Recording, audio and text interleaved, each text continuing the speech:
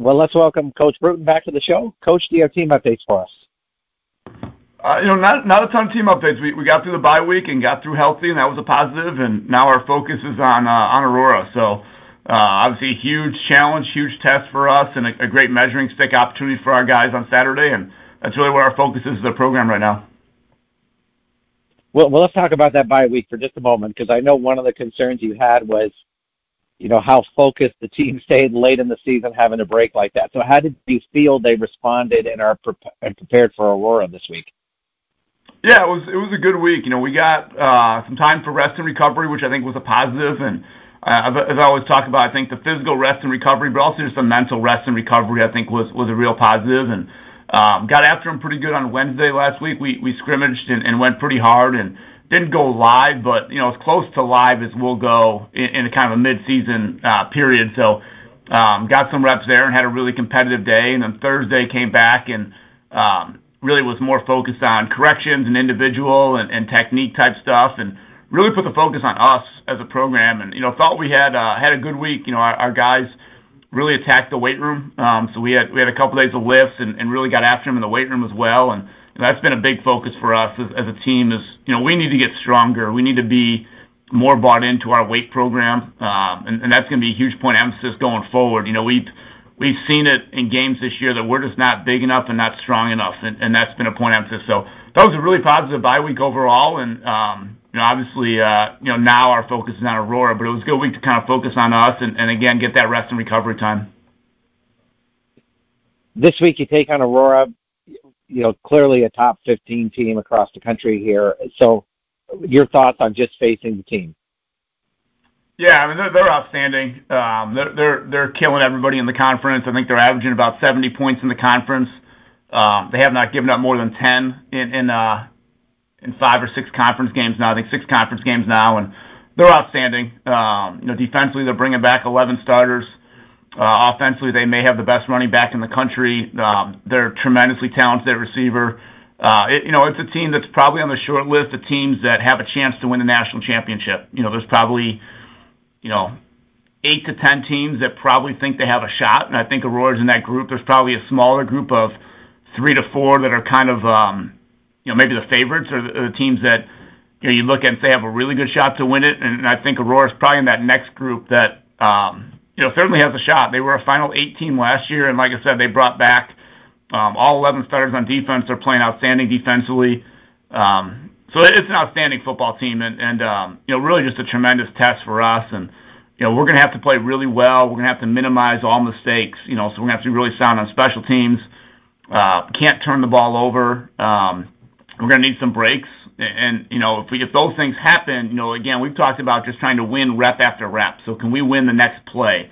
Knowing they're going to win a lot of the plays. They're going to win a lot, and can we win the next play? Can we just have that mentality that we're going to play after play and win our individual matchups and try to play it that way. So it's going to be a great measuring stick for us. I think for our program to get back to where we want to be, this is the team that we need to beat, and this is the team that everybody in our league needs to beat. And at some point, somebody's going to beat them. And again, we want to measure and see where we're at and take our shot.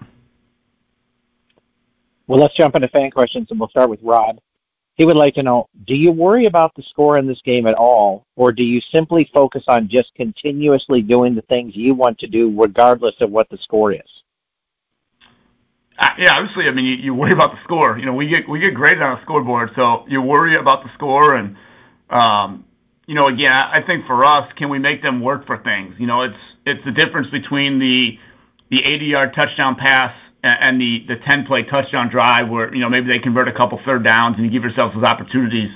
Offensively, can we sustain drives? Can we run the ball, effectively? Can we win first down? That's been a big point of emphasis for us offensively is, getting ourselves in better second down situations. So, 2nd and 5, 2nd and 4, 2nd and 6 are positives for us.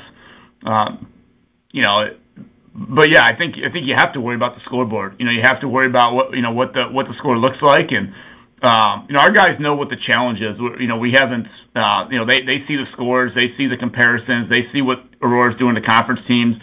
So it's not like it's a mystery that it's going to be a huge test for us.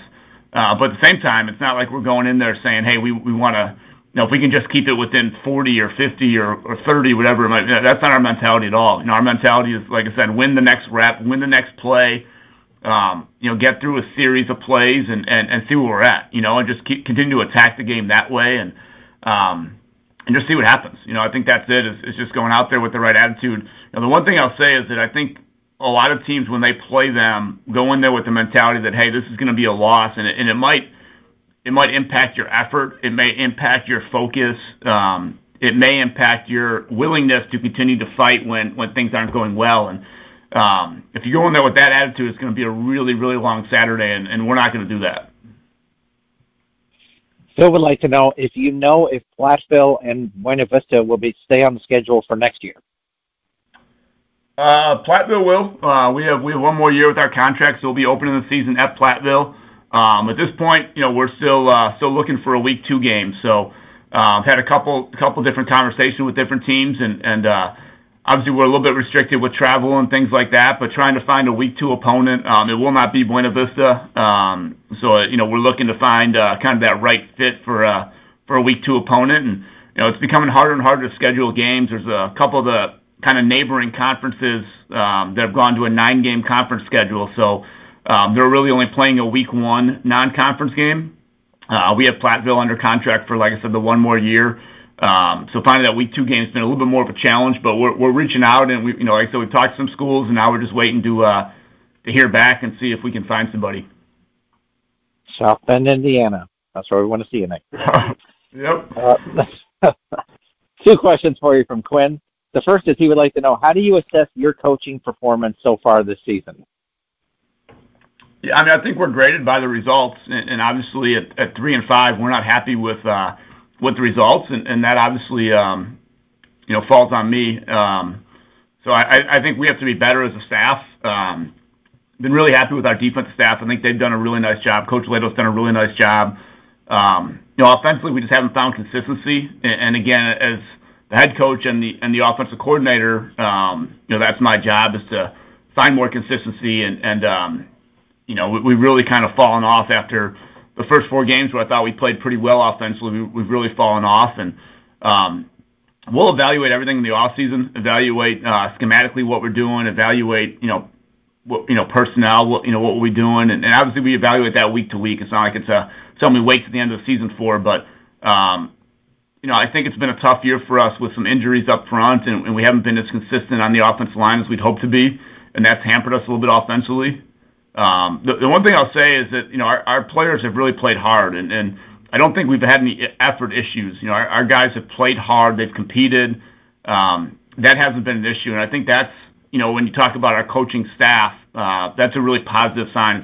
That the players continue to play hard for us and continue to compete, and now we got to refine things and got to do a better job of teaching techniques and schematically just seeing if what we're doing is the right fit. So I'd say it's been a tough year. It hasn't been our best or my best coaching performance. And again, it's one of those rare professions where the scoreboard kind of tells your job performance week after week, and the scoreboard hasn't been positive for us this year, and we have to take that and accept that.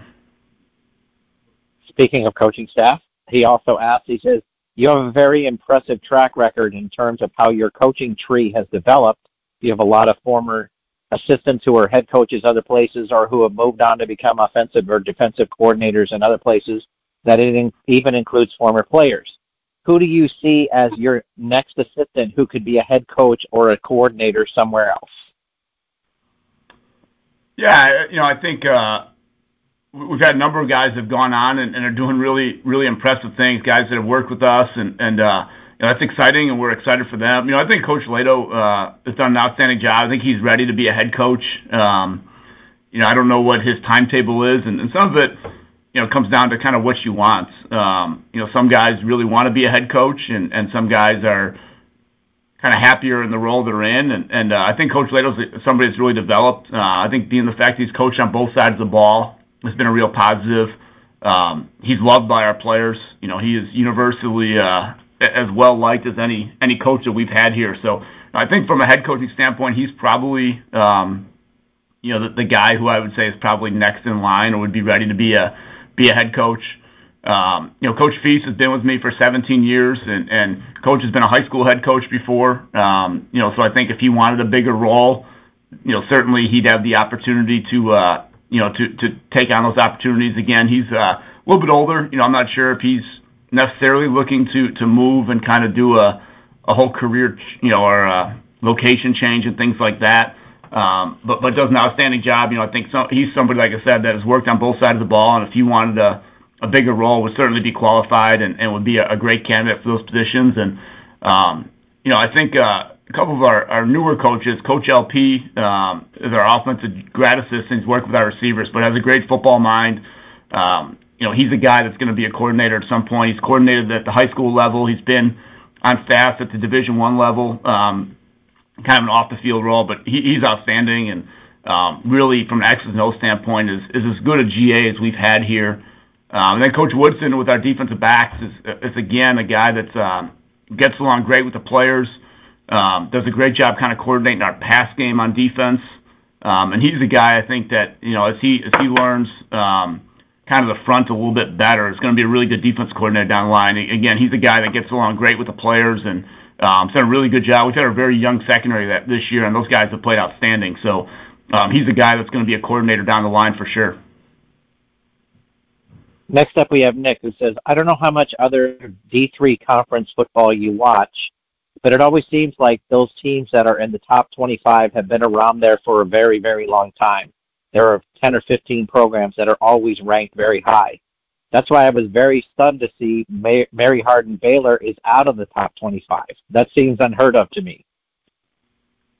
Yeah, we don't. I don't get the chance to watch much Division III football, but we do obviously check the scores. We're following up on it. I vote in the American Football Coaches Association top 25, so I have a little bit more motivation to follow it and make sure, obviously, that my vote is accurate and things like that. And I think the biggest thing with D3, and you see this with Division I, but certainly Division III, is there's a huge discrepancy in resources.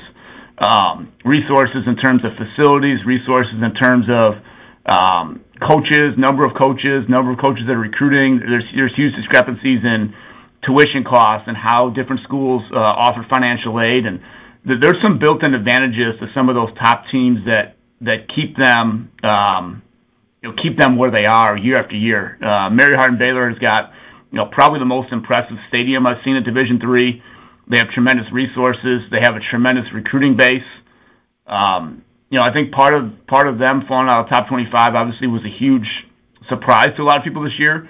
But they also played one of the hardest schedules that we've ever seen in Division III. They have 4 losses, and their 4 losses are to all top 25 teams, and they got beat by Hardin Simmons this year. That's been a great rivalry down there. Those have been kind of the 2 best teams in Texas for a long time, and Hardin Simmons got them for the first time I think since 2015. But Mary Hardin Baylor's other losses were Whitewater, River Falls, and I think Trinity, who again, those 3 teams are all in the top 10.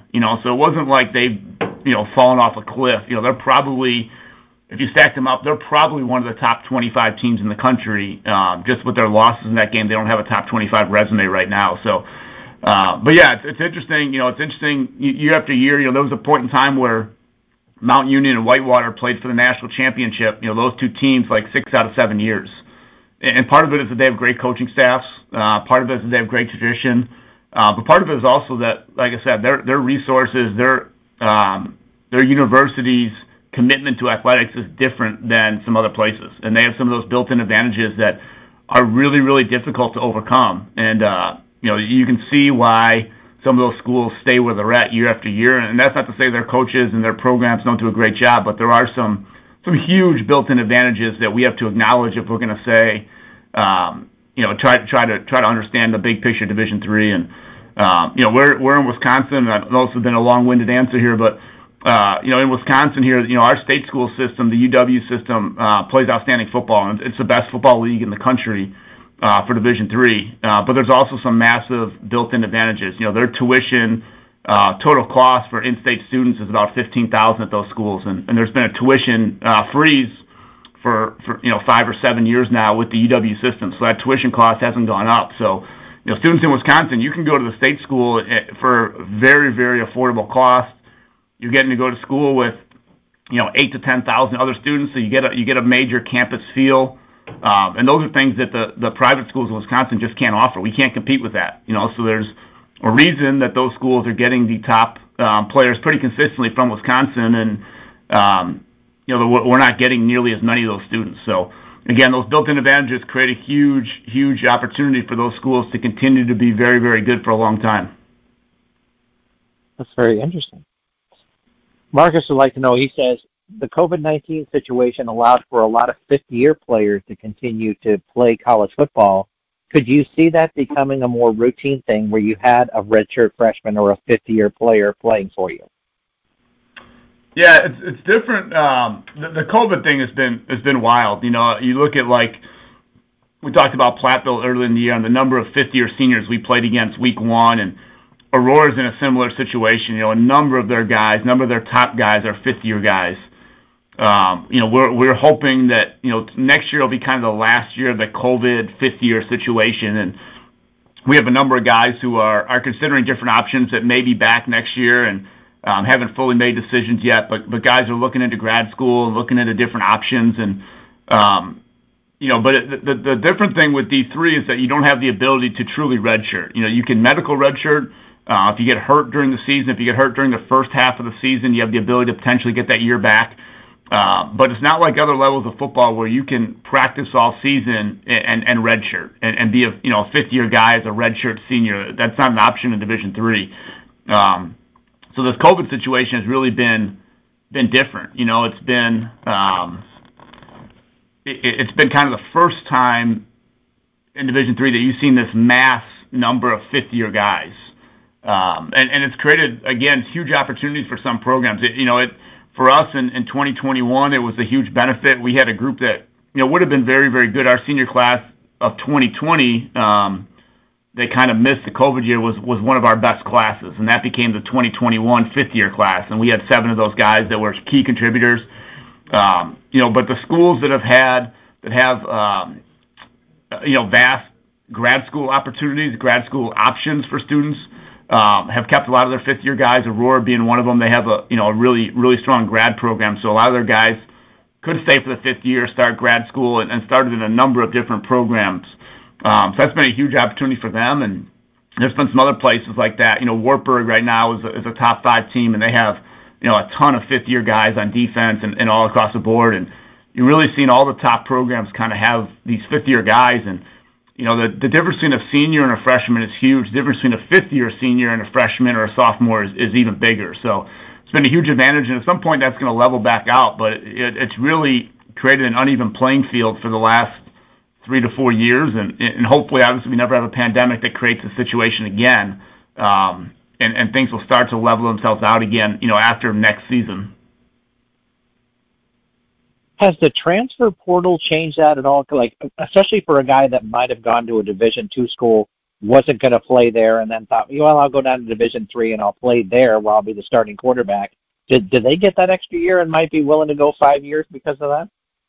Yeah, I mean, it's across the board. So anybody that was playing NCAA athletics, essentially that COVID year didn't count at all. So it was like a free year, whether your team played 3 games or 6 games or 10 games, whatever it was, you got a bonus year. So, I think the transfer portal has made it easier for guys to move. It's made it much more socially acceptable to move. It's been a huge, huge advantage. You're seeing it in Division I where you're seeing these 6 and 7 year guys because the guy had, a COVID year, and they had maybe a traditional redshirt year, maybe they had a medical redshirt year, and there's 24-year-olds playing against 18, 19-year-olds, and it's just a huge advantage. But yeah, the portal's been a huge part of that as well. The movement of players has been unprecedented. We've never seen it before, and it continues to grow every year. Jonathan says, Coach, I've been watching college football for decades, and it always seemed that teams like USC, Notre Dame, Penn State, Florida, UCLA, and Florida, did I say that, I think, twice, we're always in the top 5. but now it looks like they're trying to live off the glory days. Are we seeing that these teams are not no longer top five college football programs? Yeah, I think it's I think to be in the top five year after year is very hard, and I think there's probably those teams, a lot of those teams you mentioned are probably top 15, top 20 teams now. But when they really had it going, they were consistently a top five or top six or top eight team. So yeah, I think there's been a little bit of that. I think there's some other programs that again have resourced athletics.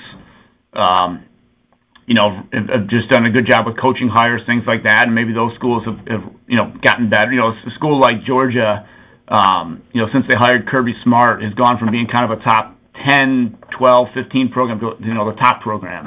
Alabama was had a rough stretch in the late '90s, early 2000s. And they hired Saban, and now they're the premier program, and a Clemson that again had kind of been through some struggles. We're kind of a mediocre program, and they make a good coaching hire. Now they're a top 10 program year in and year out. So I think it's a little bit cyclical. I think one thing is I think it's the recruiting landscape is much more wide open. I think it used to be where guys stayed much more regional. If you were a kid from the Midwest, you were going to go to Michigan or Ohio State or Notre Dame or Penn State. You were going to stay more of like a Big Ten type school, and now you have the ability to go anywhere, and it's much more wide open that way. And I think TV and the opportunity for everybody to be on TV. There was a point in time when Notre Dame had an exclusive TV contract with NBC, and the fact that every Notre Dame game was televised was a huge recruiting advantage for Notre Dame. And now Alabama, every one of their games is televised. So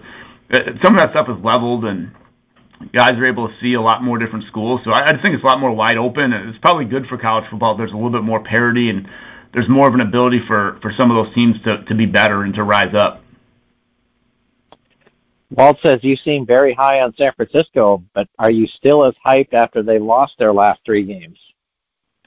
Yeah. I still think they're really, really good. I still think they would probably be my pick out of the NFC, but Purdy hasn't looked quite as good the last couple of weeks, and that's really the key is, if he's the guy he was the first 5 weeks, I think they're the best team. If he's not, then there's probably a little more of an opportunity for somebody else to come up and get them, especially in the NFC. But I'd still say they're my NFC favorite.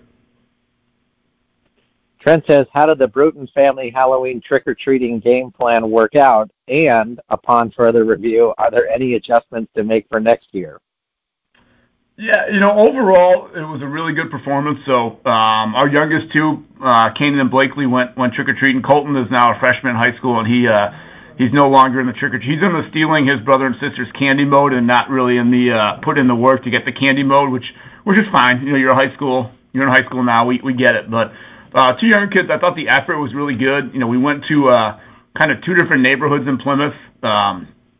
And they do a nice job in Plymouth. People are pretty crazy about Halloween, the decorations, and a lot of people are outside. They got little fire pits going, and they're you don't have to go to the door. They're sitting in the driveway ready for you, which is really nice. Creates a much more efficient Halloween trick or treating plan.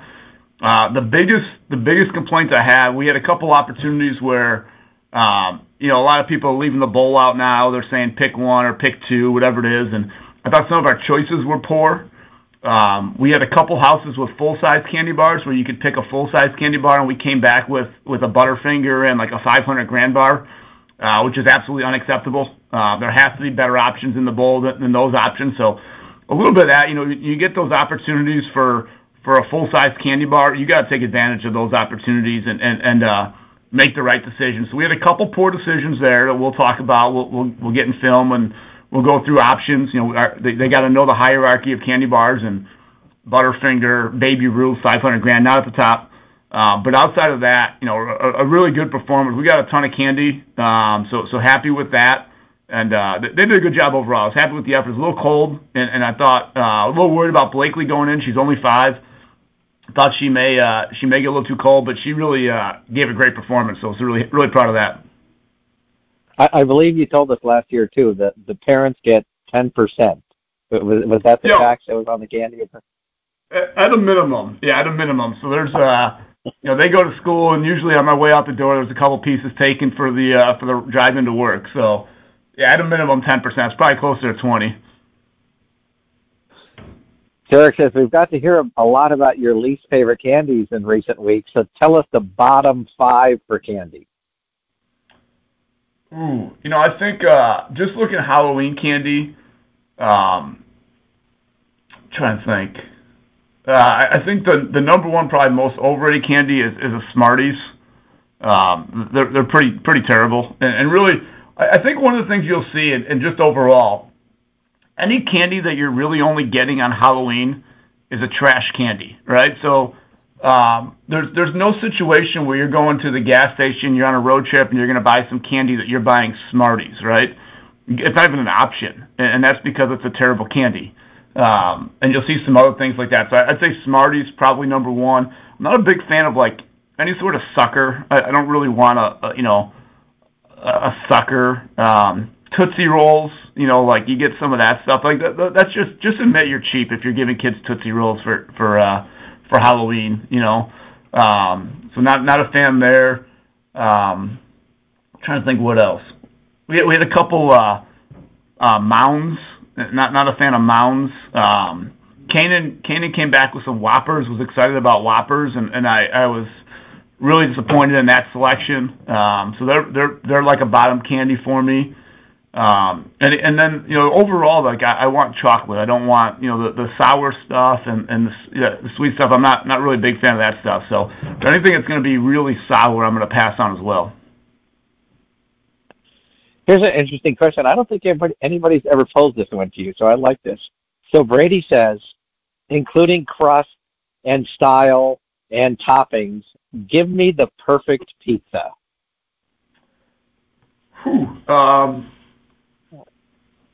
So I am a straight cheese pizza guy. I'll do sausage. I like sausage on a pizza, but if I'm ordering a pizza, it's probably going to be straight cheese.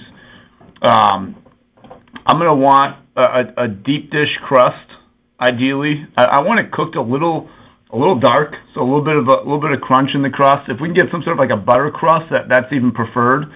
And then I'm big on sauce. I want a little bit extra sauce on the pizza. So my favorite pizza is like a Chicago style deep dish with the sauce on top. We go a little bit heavy on the sauce, and we're ready to go. So that would be my selection there. And our words of wisdom for this week. Yeah, I think looking ahead to this week, the thing we've talked to our guys about is just don't limit ourselves. Don't limit what we can do on Saturday. Don't limit what you can do in general. And I think anytime you go into a game or into a situation where you're putting limits on yourself, you've already lost. And we've talked to our guys about that this week. We're playing a great opponent. I want our guys, again, to compete every rep and just say, can we win the next rep? Can we win the next play? Can we win our matchup the next play? And that's our mentality. We're not going to limit, we're not going in there, like I said earlier, with idea that, hey, if we can keep it this close, or if we can do this, if we can score this many points, we're not going to put a limit on ourselves, and I don't think we should put our limit on ourselves in anything that we do. So that's my words of wisdom. Don't limit yourself. Go out and compete and see what happens. Fantastic. Coach Bruton, thanks for joining us this week. Hey, Rob, I appreciate you.